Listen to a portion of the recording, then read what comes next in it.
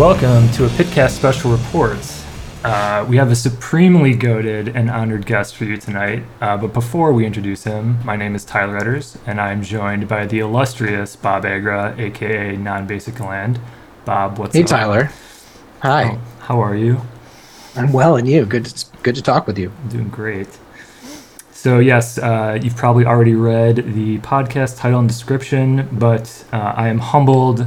Lords of the Pit are honored to introduce a longtime friend of the podcast, sleeper agent, soldier of fortune, the mayor of Team Sirius, and most importantly, your 2022 Eternal Weekend Vintage Champion, Raja James. Raja, thank you so much for joining us. Hey, What is thanks. up? Thanks, Tyler. Yeah, man, I thought you were gonna say Lord's House runner-up and champ, but yeah, no, it's awesome to be here, and thank you for asking me to come on and go through the match and talk a little bit about the deck, because it's been a wild week since 2 weeks really since I kind of decided to play the deck until now. So yeah. Yeah, that whirlwind of preparing for the event, agonizing over your deck list, and then actually win the thing. I imagine there's all this stuff that happens after you win an event like this. I've never experienced that, but Oh man, I mean, nothing. I'm not like getting sponsorship offers or Sure. anything, but no, just the high of the event, the difficulty returning to the real world of work this past week and trying to focus on that. yeah, the context switch. Just- Yeah, and also trying to not have anyone at work find out. So, Yeah. Raj, how are your people sort of reacting to what took place, and do they sort of get the gravity of it? I really only shared with my boss because I had to take the day off, to go do this. Mhm. And, we're pretty close, I would say. And I told, he's like, what are you doing? What are you doing? And I said, I'm going to do this thing. It's magic. And he was like, oh, okay. He lives in Portland. And so I think, he's a cool dude. He's like, that's awesome. Cool. And then I didn't even say anything about it, but he remembered about it and he brought it up in our meeting on Monday. And he's like, all right, wait. We talked about all this work stuff. What happened with the thing? And I was like, I won.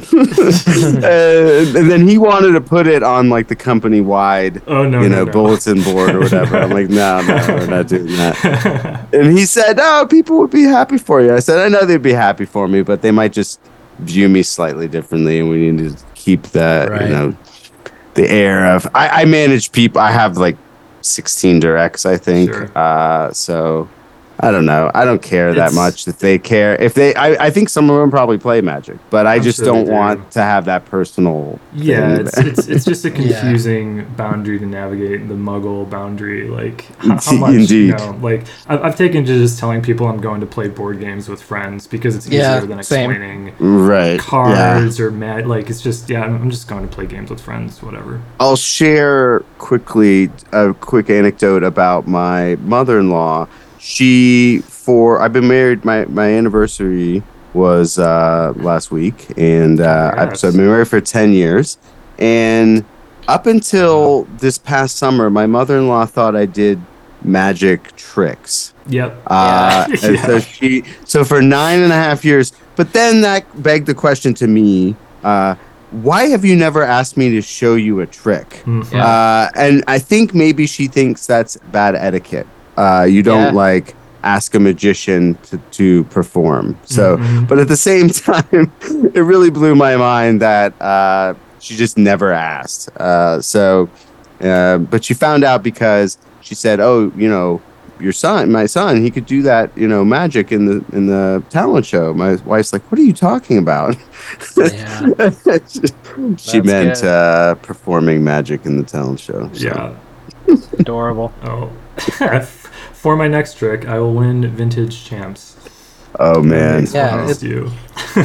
Yeah, I think it's sort of hard to quantify the whole scope of the enormity of it, though, because like I think people don't, even people in Magic think about how many tournaments there are, right? There's so many tournaments in all these different formats. No, there are not that many vintage tournaments in paper. Like really, you could count on two hands the number of named paper vintage events worldwide. So, the scope of it is just unbelievable, and you've been pushing to get over that hill for so long. So, you know, it's amazing what you accomplished. And so you took a deck that really came out of nowhere, came out of these commander card printings. Yep. It was just sort of taking shape. When you decided to pilot that for the big event, how did you come to that choice? Okay, so I've been working on the write up, and so I have a lot of this fresh in my mind. I was not high on any deck, but I was definitely going to play the event. So I'm a big signed card aficionado, and I have the Hogak deck, like an older version of it, almost fully signed. Yeah. But I don't have Endurance because that just came back. Like, it just got the note from Mark. Oh, it came back. So I was like, I could play maybe a suboptimal deck that has almost fully 75 sign, and that would be cool. And then I could try Definitely to get on camera. I try to get on camera and show that. And so if I was going to go that route, I was definitely going to go show my deck to them beforehand and be like, you should put me on stream like before I do poorly. But because I said to my wife before I went, that was kind of my goal, to do better than the last time, which was 16th, and also get on camera. And I said, out of those two things, I probably can't do better than 16th, but I could possibly get on camera. So that's why I was angling to do the signed cards and try to get on camera that way, just to show them off, because it is, like you say, one of very few paper vintage events that's also full non-proxy, if you will. Right. I mean, it's weird to say it that way, but that's what it's sanctioned Magic, right? You have to use real cards. We all play proxy Magic, so of course we know what that is, and then accept that world fully. We all, in this conversation do, right? So it's weird to play sanctioned Magic in a way, because I had to acquire cards. That was one of the actual hurdles to playing this deck. So I was going to play the Bizarre Vine deck with Hex Drinkers, also unsigned. But all cards I could get signed eventually. Anyway, let's not talk about signed cards too much, because that's a big tangent. So because this doesn't involve a lot of signed cards, I had to play a ton of unsigned cards. I had to acquire real cards. And so what I did was I had the Hex Drinker Bizarre deck. I was on that. If you go to the Saturday before Vintage, the Romancing the Stones had their invitational. And Brian Hockey played this deck in that invitational. I had not seen the deck operate. Joe Dyer had talked the deck up a ton in our Slack because it did well in the EW Asia Vintage, which was paper, which I didn't realize was actually paper. I thought that only in North America was paper. That deck was not fully powered, and that was known to availability. Hockey picked the deck and rearranged a bunch of stuff, borrowed stuff from Legacy Tech, and came up with what I thought was really good list. And he played it, and he won their invitational, which is a split event with middle school and vintage. You can go see that stream too, but that's basically where I saw the deck operate and realized what it did and how it worked. And then I said, okay, I'm going to play that deck.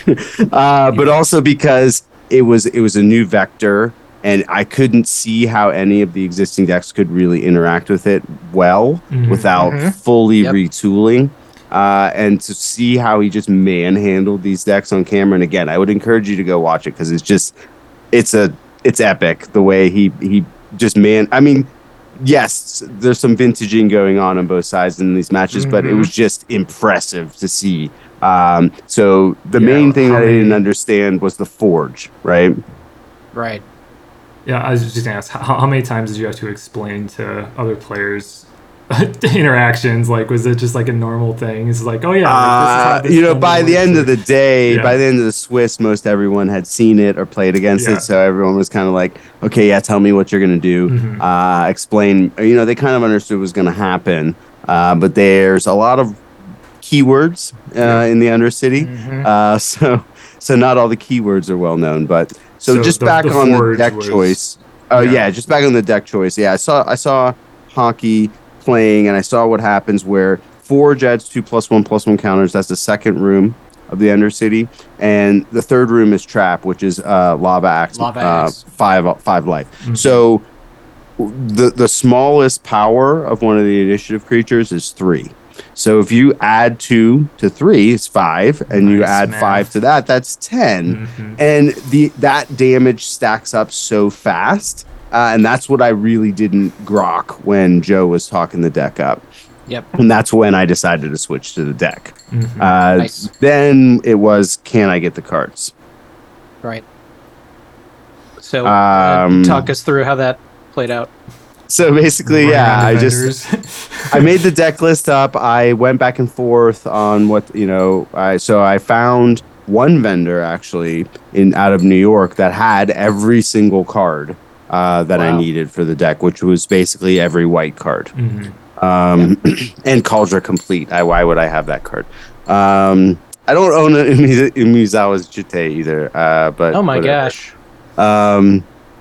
Yeah, That's just I never hilarious. play creature decks, and like that goes on a creature normally. So It's unless you're playing, you know, Death and Taxes and Legacy. There's many cards that, you know, a normal, you know, magician. yeah, so would not. list wise, yeah, I needed Solitude, Dungeoneer, Jailer, Loran, White Plume.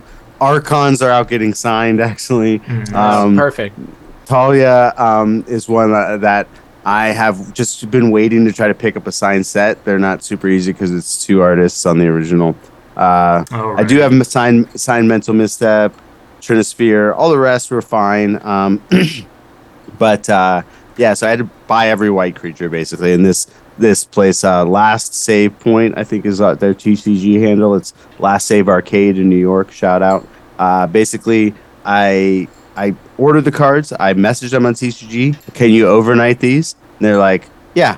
And the order was big Nice. enough that they didn't even ask me for anything else. They got them in the mail that day overnight, and they Incredible. showed up in my house the next day. And I had to go pick them up at the post office, so that wasn't until Wednesday. But I wasn't driving out till Thursday. So Wow, still kind of really close. yeah, It's- man, for sure. And basically, I was resigned to like if I don't get the cards, I don't get the cards. Yeah, but just play the Hogak deck or something, or yeah, and try have to borrow fun. them from friends, or yeah. And yeah, no, I just wasn't gonna sweat it. I was just gonna play Hogak and have fun. So it Yeah. seems like in how you crafted this deck, that Stoneforge Mystic was quite a novel addition. Other versions of this play Spirit of the Labyrinth in that slot. Can you talk about that? Yeah, for sure. So if you notice, the only cards in the deck that you can cast Force of Vigor against besides the mana are Chalice and Trinisphere. And that is explicitly on purpose. So that is why we cut.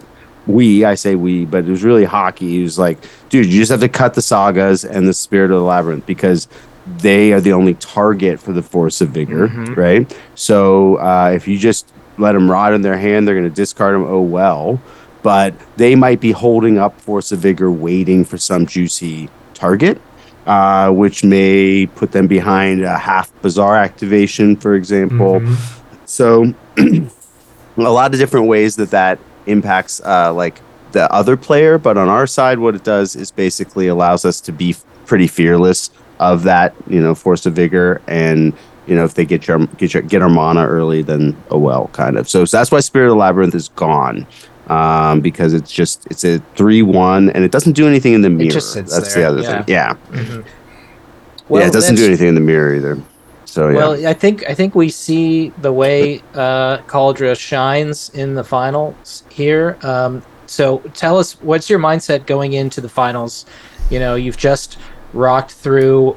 Was it 1 or 2 Doomsday decks in the top 8? I did not play against Doomsday. Oh, okay, I my played. mistake. No, you're fine. I played against the mirror match, Right.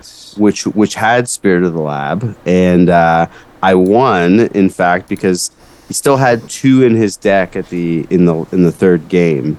Wow. He should have probably had only 1 left in his deck if he sideboarded the way we had thought he would. But I mean, he wasn't far off. I think he only had those 2 left in his deck, but he had them in his 5. And they were just generic 3/1s, and they couldn't do anything to advance him. So yeah, definitely that showed there. So that was really, I wasn't trying to think past that. We tested that match a bunch. And shout out to Good Stu Ziernik from Romancing the Stones. Stu. Yeah, he played the white deck on Friday also, and he basically got the bad variants, right, in the Swiss, where he would get the hands like all mana or all creatures. He was mulling to 5 and 6 and 5 a lot, he said, throughout the day. And so, he knew that variance could happen, and I was really depressed after the testing because I was losing the match based on our testing. Mm-hmm. And but Stu did a lot to keep my hopes up during the testing, and then Stuxnet, Stu Ziernik was like, "Dude, you guys have the same mana, right? So your bad hands and bad mulligans, like he could have to mulligan also. So it's just vintage, right? So don't worry about it."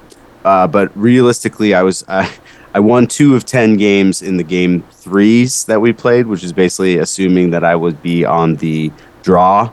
So 20% of the games was pretty depressing.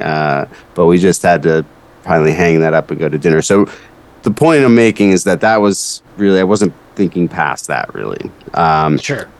But I will say, I did get to test the Hans deck because my homie Mike was playing Hans in the first round of the top 8. And Tweety was playing the test matches with Mike, but was getting shit hands. And so Tweety was getting frustrated, and I was getting frustrated on my testing. So I said, let me play the Lavinia deck. And so I actually played a match against Mike with the Hans deck. So I had a kind of understanding of how it worked and the hands that he really wanted and that were really busted. And I understood that he needed Dreadhorde Arcanist, and I understood he really wanted to get his Lavinia down quickly to try to stop if he's on the play, because he was the top seed. I knew that he would want to do that. But overall, my mindset was sky high. I had just smashed my semifinal opponent 2-0, and I was just waiting around. Basically, Hans's matches were like quite long, Slogs, but again, I mean, he had a blue versus Hogak round 1, and he has to think a lot to not lose there. There's a lot of lines. His deck has, to not lose that match. He probably was thinking the same thing. I just have to get back to the quarters, and then I can get to the finals, right? So, and then he had to play the Doomsday deck, which was like, very nerve-wracking, I'm sure. So, we sit down and, like I said, he's a boss. He's got a vibe to him, but he's a super nice guy. He smiles a lot when we sit down, and I'm not feeling too nervous, I guess. And I'm out of my mind thinking that I'm here, and I'm thinking, hey, I feel like I have a good chance to win it, because of the composition of his deck. He only has 3 swords total, if I recall correctly from our listings. 1 in the main deck, 2 in the sideboard. So, he has less swords than Stu Summers did, my quarterfinals opponent, right? He has 4 in the sideboard. So, I'm feeling pretty good about it overall, but there's a lot of ways that I can lose. This vintage, right? So, you seem very dialed in throughout the whole match. So, Tyler, how do you want to kick us off here? Yeah, so we're just going to hit play on this on this video, and if you want to watch at home with us, players have just drawn their 7. And we're gonna talk through this as we go. So, no mulligans, game 1. Yeah, I'm gonna get my notebook out. So I'm the third seed, and so I'll be going second here. Got it. Hans is first. Yeah, he was the first seed, and there was no mulligans, correct?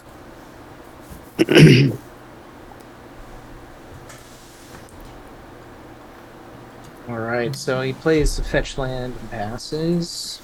You throw a beautiful dragon mox. Now I'll say here, if he has a force, we talked about it. Like if he has force negation, and you don't pitch a force just on the Mox Pearl, but like you don't want me to play a cavern because then you can't counter it anyway. So if it's just Mox Pearl's like the best Mox. Like if he had a counter after this, I mean, I might have.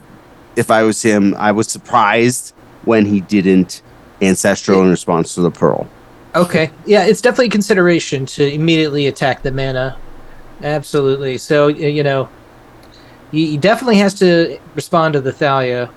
But that told me that he has not probably a lot of experience against the deck, since it's obviously very new. So it wasn't surprising he didn't have a lot of experience against it.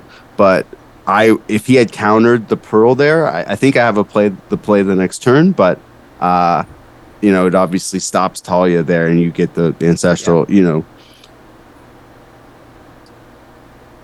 Yeah, some Ancestral resolves. Looks like Thalia resolves. He may not have had the counter magic either way.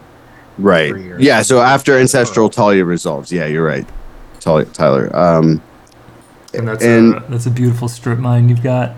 Yes, someone on stream actually did identify it. They were like, it says Kitty Cat Club. It's a strip club altar. Love it. So when he casts Ancestral 2, I'm just like, okay, well, this is vintage. He's going to draw 3 cards.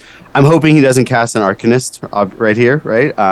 Because that attacks into Thalia very nicely, and that's going to recast the Ancestral, and that's going to be bad news bears. Right, awful. Yeah, that's...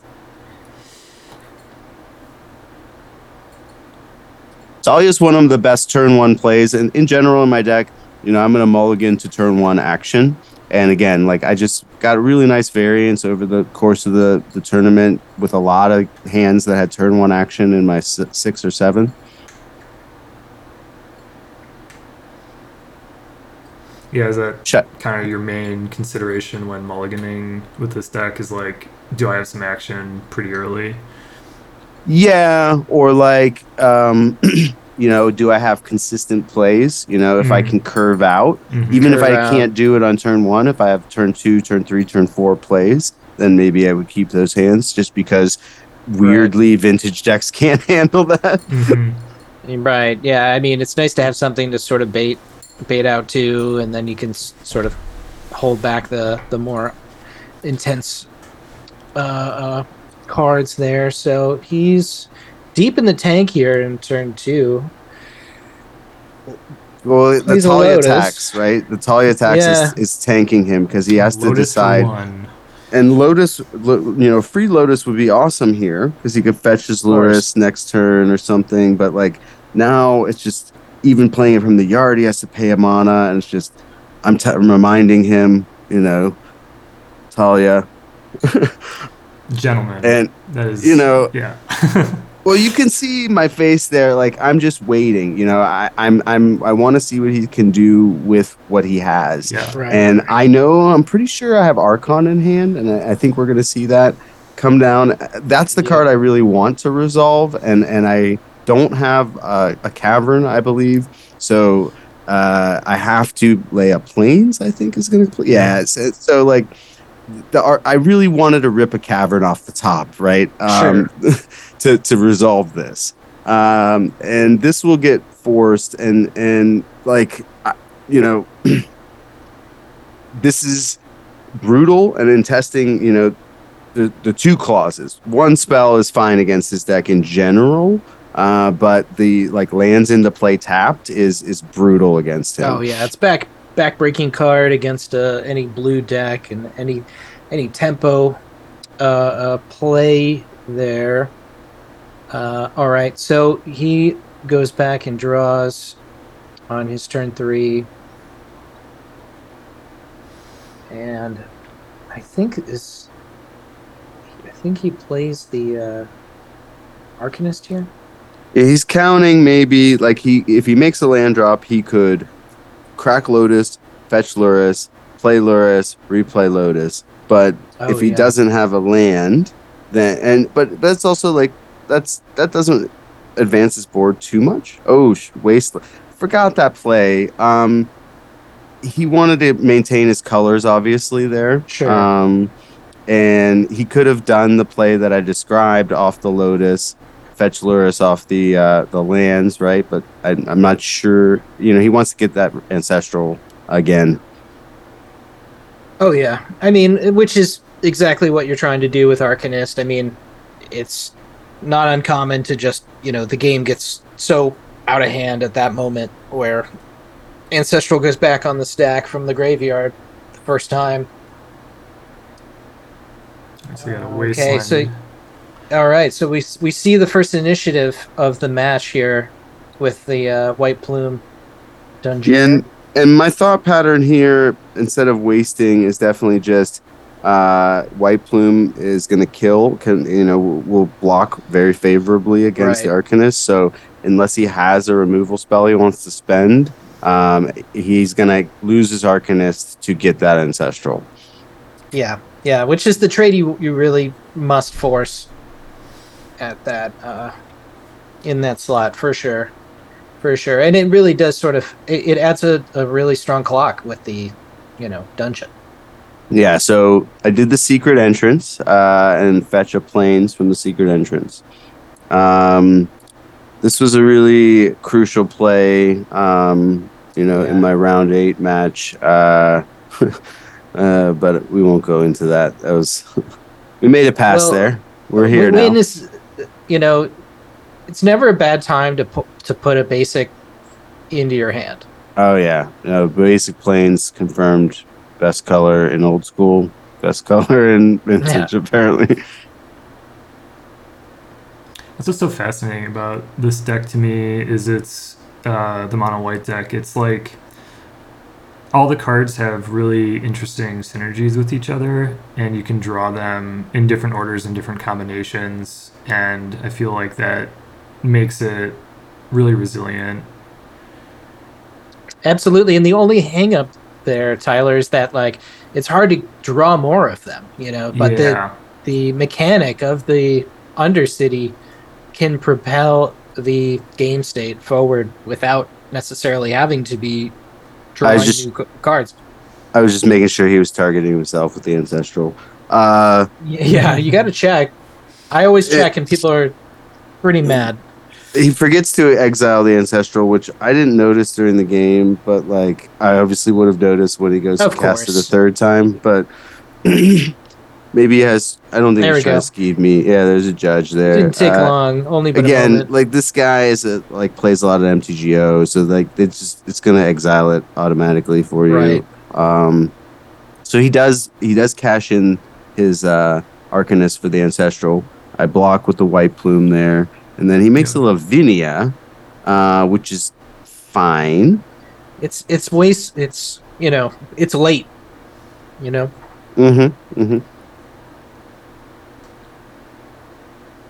So I 4 now.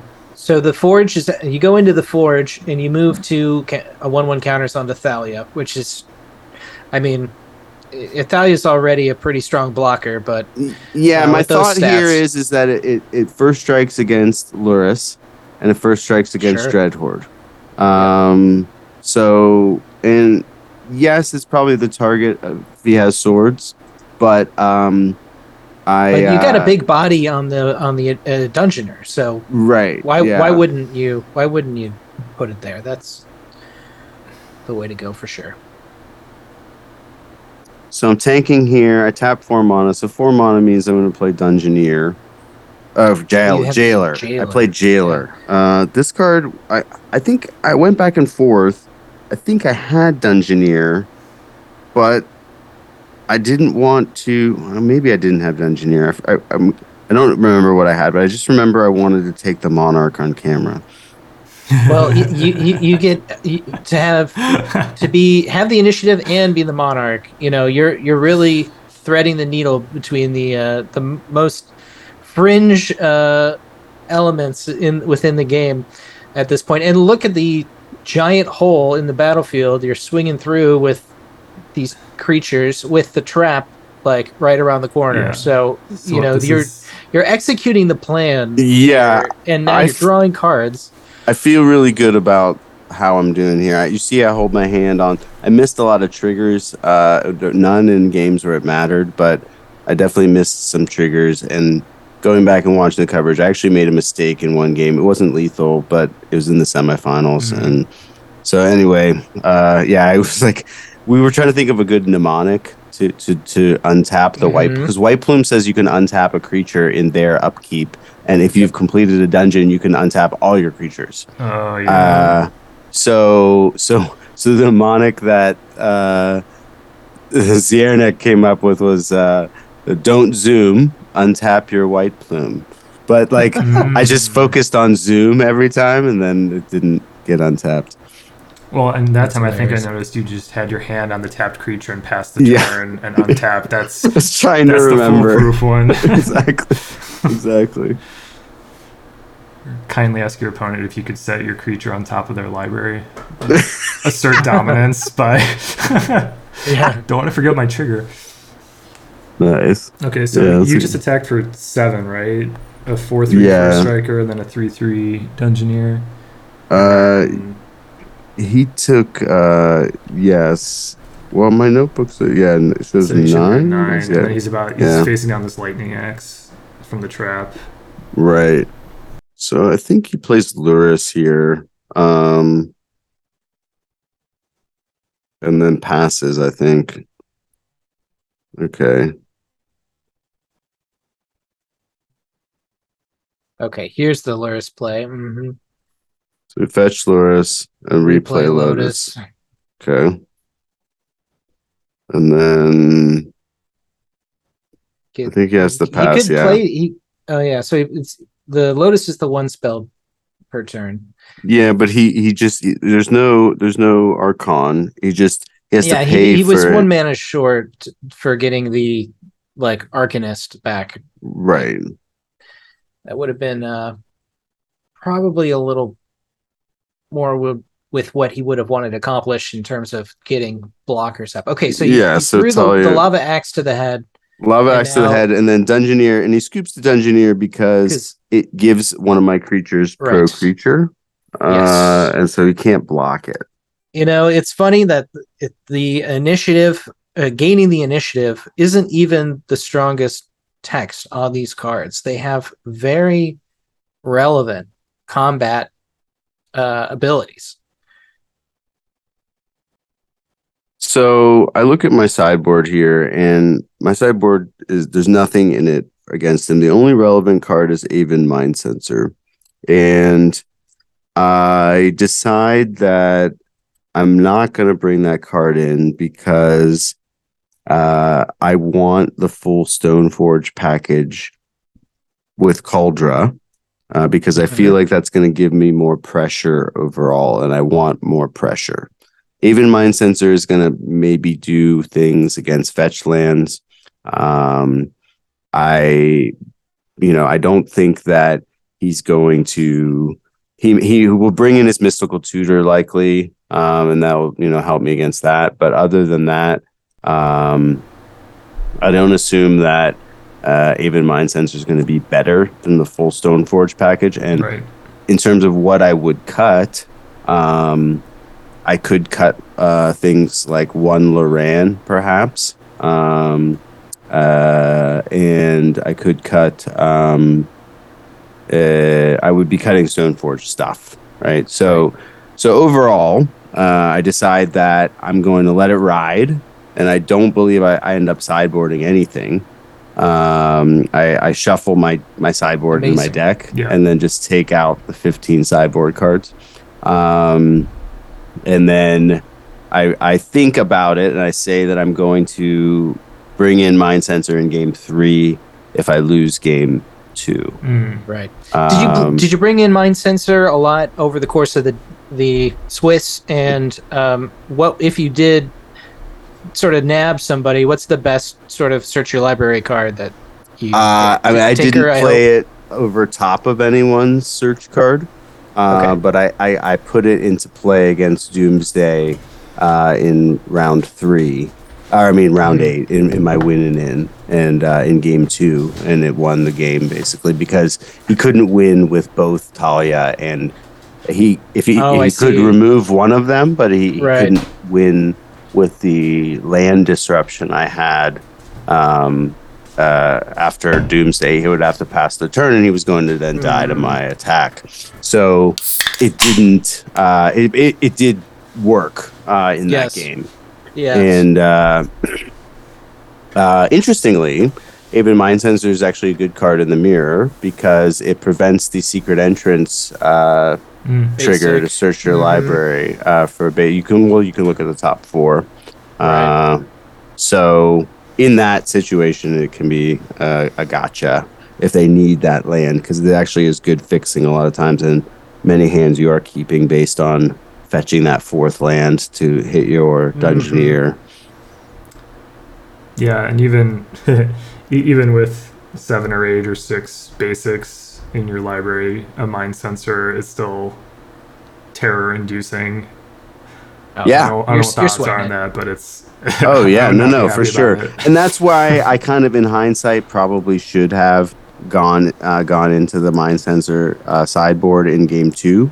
But I was feeling a little good about myself, and I also felt like again, the Resolve Stoneforge Mystic and putting in Kaldra is it's a lot of damage. It's really fast clock, even if I'm not drawing the other stuff, then that's going to be a good way to win. None of his stuff can block it, and it exiles. That's the other relevant thing is it would exile any blockers that it dealt damage to, and he has a Luris plan, so he's very much de-incentivized from blocking.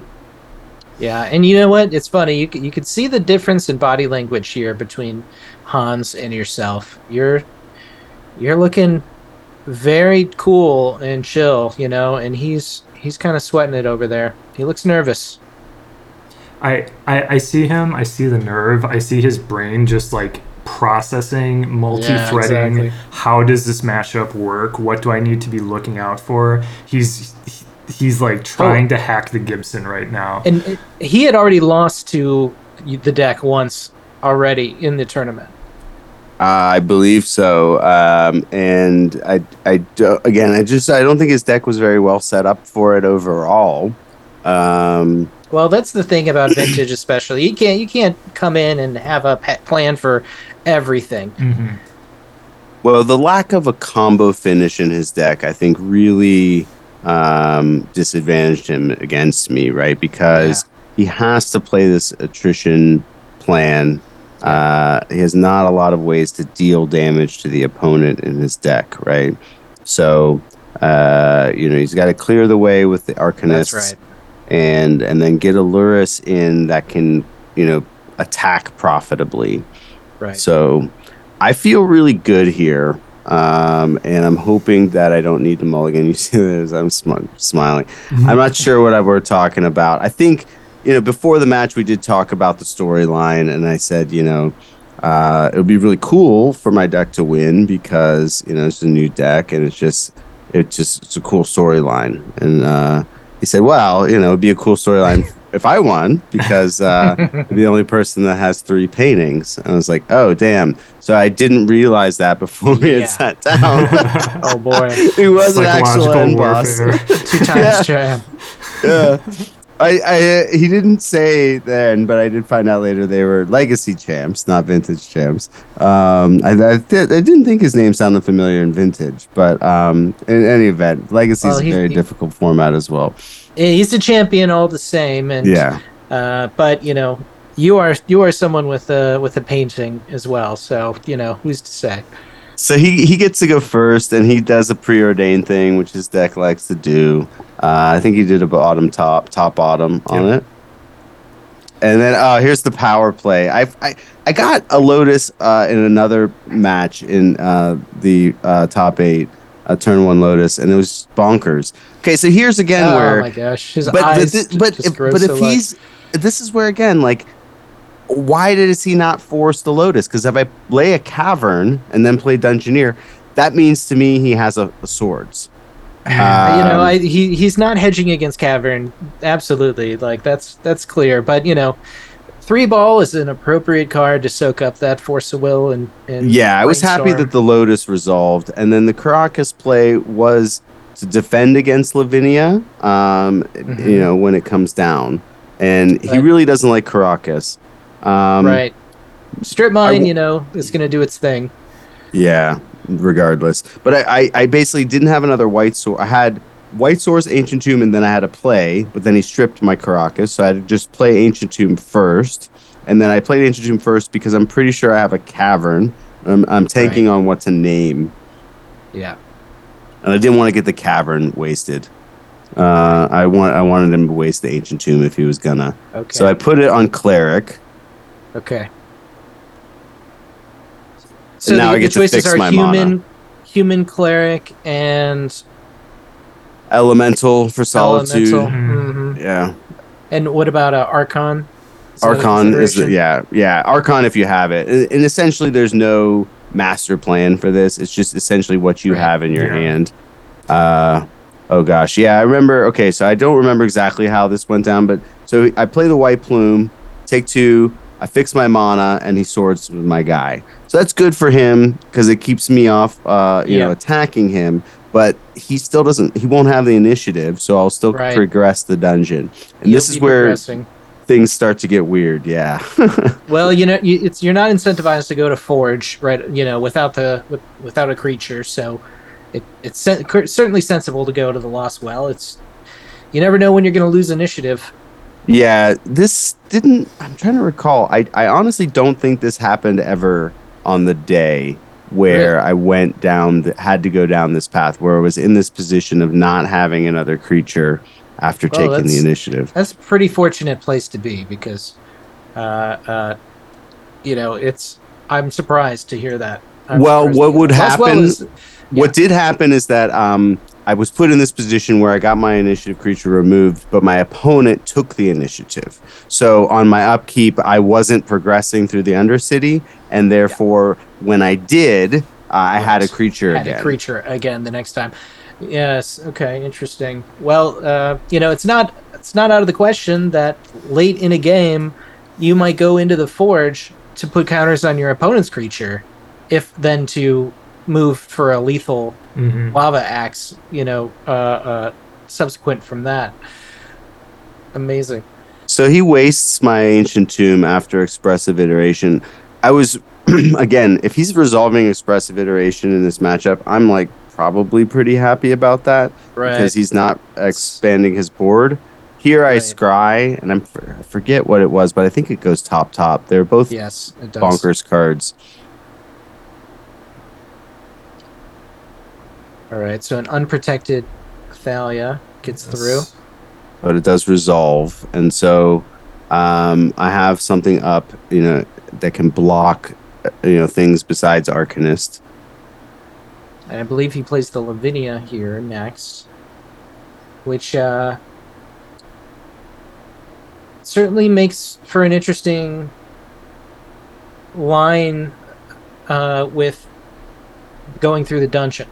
There's only so many instances where you would consider going into the arena room. Goad target creature.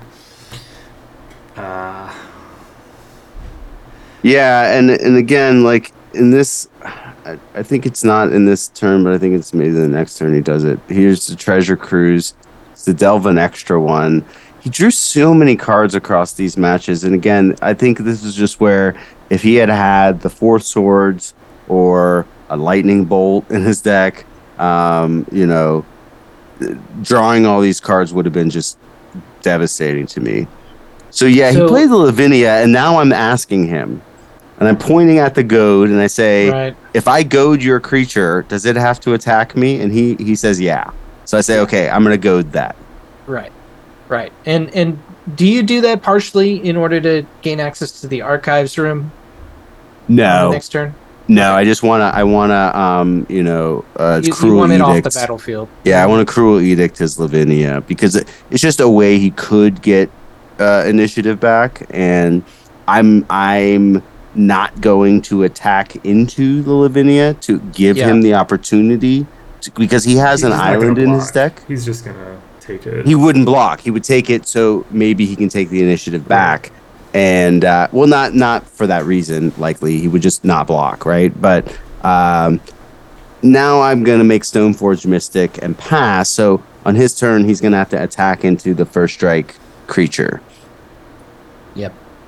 So again, this is where I guess I get paid off for keeping the Stoneforge package. Indeed, you because the situation that I'm describing is coming to pass, right? He doesn't have a substantial board state. If I put Cauldron in, he has nothing to block with, and it's going to eat the swords if he has it, but he's already spent one. Yeah, swords is really his only out to the Cauldron. You see his face there. Yeah. And he's reading it. Frustrated, He's reading it. He's like, why is there so much text on this card? Yeah. This is not efficiency. We all did it when we saw it. Yeah.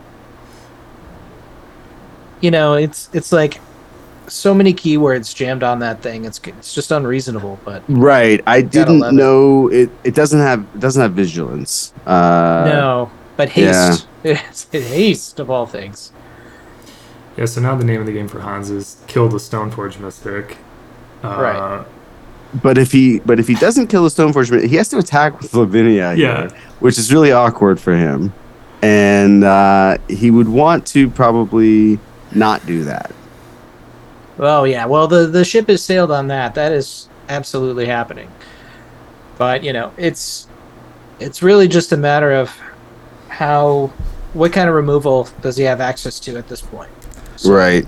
So when I played the Hans deck, I'm sorry. Yeah, I was just gonna say you wasted on the last turn and hit his Tundra. Yeah. And people could ask me about that. Why didn't you cut him off red? And in testing, swords is the only card that matters. And so how I lose this match is if he can double swords me on his turn. Mm-hmm. If he can remove Stoneforge and Talia on his turn, and then just attack. So here's prismatic ending. Okay. And this actually also came up in testing because I was like, this doesn't work this way. Suite is in white. Yeah. Yeah. So that's the point.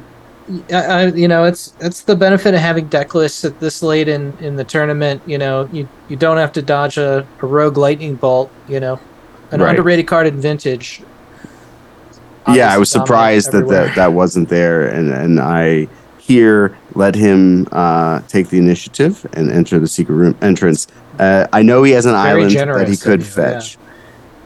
And he fails to find. Fails to find. So he has the island in his hand. Mm-hmm. But like he forgot that, or he wanted to shuffle. I think he just wanted to have a look at his deck and see if the swords were stuck together. I love your cut technique. Take the top half, cut that, put it back. I feel like there's a lot of ways you can cheat with the middle card thing. I don't think any of my opponents were cheats, but I consistently was just shuffling the top half of people's decks to cut, just as being consistent. I don't know. Good. I love that just habit so that people can't. He told me to skip the cut on that one because he's going to win next turn or something. Try to play consistent. So anyways, you very quickly remembered your germ token trigger here. Yeah, actually, after the quarterfinals, Roland found me and gave me a germ token. He said in my quarterfinal there was a snafu with the germ token and misrepresenting it, and essentially again I just turned the equipment sideways, which I have also since been reminded that the equipment does not tap, only the creature taps. Right. And I am basically a heathen for tapping. We all know what is going on here. Again, ask me how many creature decks I've ever played. Equipment. How many sanctioned games of Magic have I played with an Exactly. equipment in my control? I think this tournament was the first. Right. Like, how many pieces of equipment does Raja own, and how many are signed? Now there's So there's two pieces now. So no one had a 4/1 black skeleton. So I have to find one and get it signed. But that's the Yes. blue I card was just on the gonna ask, field. what the hell is that? So after I took the 4/1 initiative back, menace skeleton. It makes after I took creatures the too. initiative back, I made a 4/1 skeleton that had menace, and he decides He now swung to through. attack with Lavinia, because maybe I'll forget that blue thing is a creature. I did not forget that, and then I blocked. That's what I'm laughing about. And you're loving it, yeah. I'm laughing about the fact that no one has a 4/1 skeleton, and like that this match has been on camera all day, and this has never come up. Yeah. It's super good at getting the initiative back if you ever lose it. Okay, so Menace he is- wastes my cavern, and now I have just the plains, and I don't think I get any more lands this game. I'm You're well ahead. I'm one step away from the Throne of the Dead 3, which I think should win me the game. And in general, like in the Swiss, I never ultimated the dungeon. Mhm. And so, but in testing, like it should win. Right. But again, it doesn't always. Fair enough. Oh, And gosh, he's going and deep in the tank here with a dig through time. You know, it's just how many cards can he see? I'm just like, Define that, dude, yeah, swords. do it. Whatever you're gonna like. I'm just hanging on here because I don't feel confident that I'm going to win, but again, like I have a lot of pressure, so I'm feeling like he has to answer me at this point. Oh, he certainly does. Yeah, it is on him, and you know, if anything, you have after you complete the dungeon, and you still have the initiative. Do you go back to the start immediately? When you complete the dungeon, if you take the initiative again, you go Oh, back to the you have secret to- entrance. So you could the initiative goes away after completing a dungeon.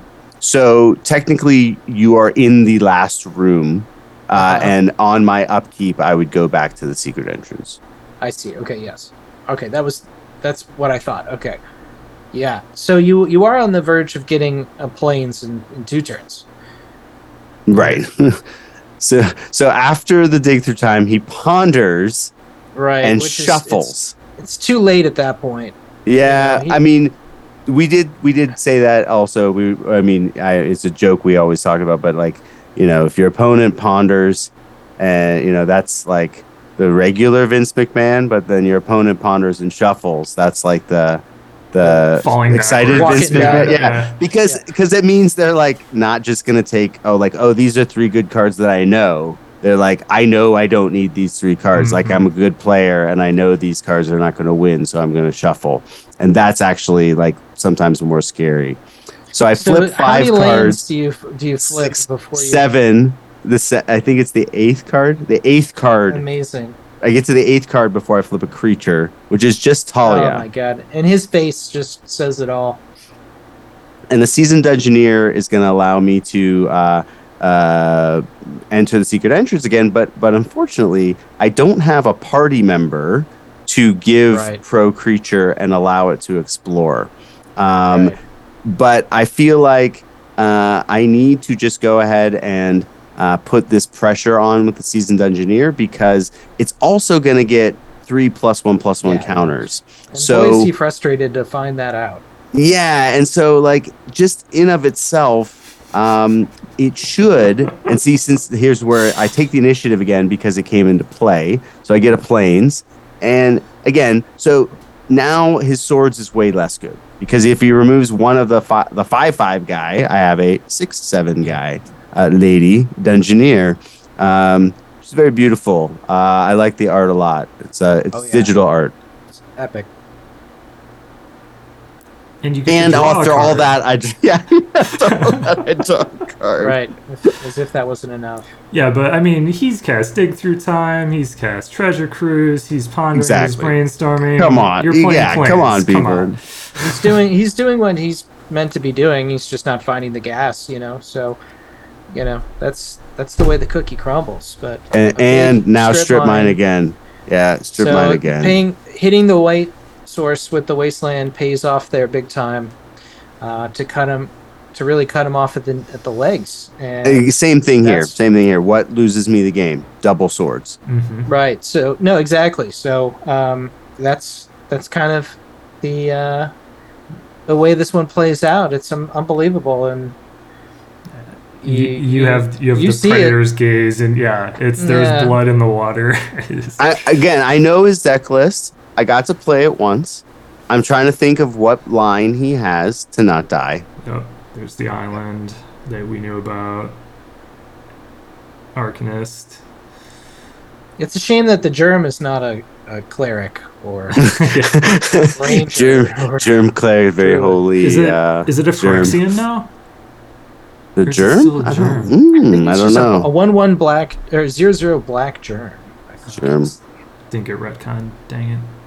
Okay, so he passes, and now I'm going to forge. I think I forge onto the Mystic. I think you Stone Forge Mystic because then you have lethal with any combination.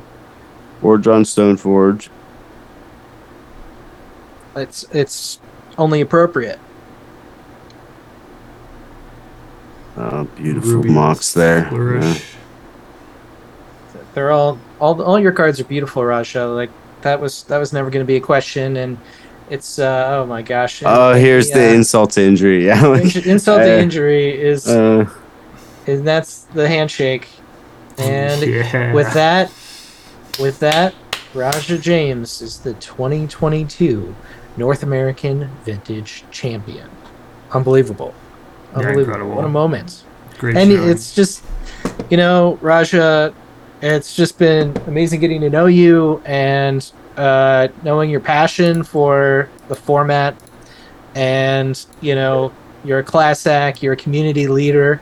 So, it's so fitting and it's so enjoyable to see someone so deserved, see the success that they've always envisioned for themselves, Well, thank you, Bob. Thank you. It's been an unreal journey, and I've been overwhelmed with the support from the, folks that have been in my corner, my friends and Magic partners, and just the underground community as a whole. It's been amazing.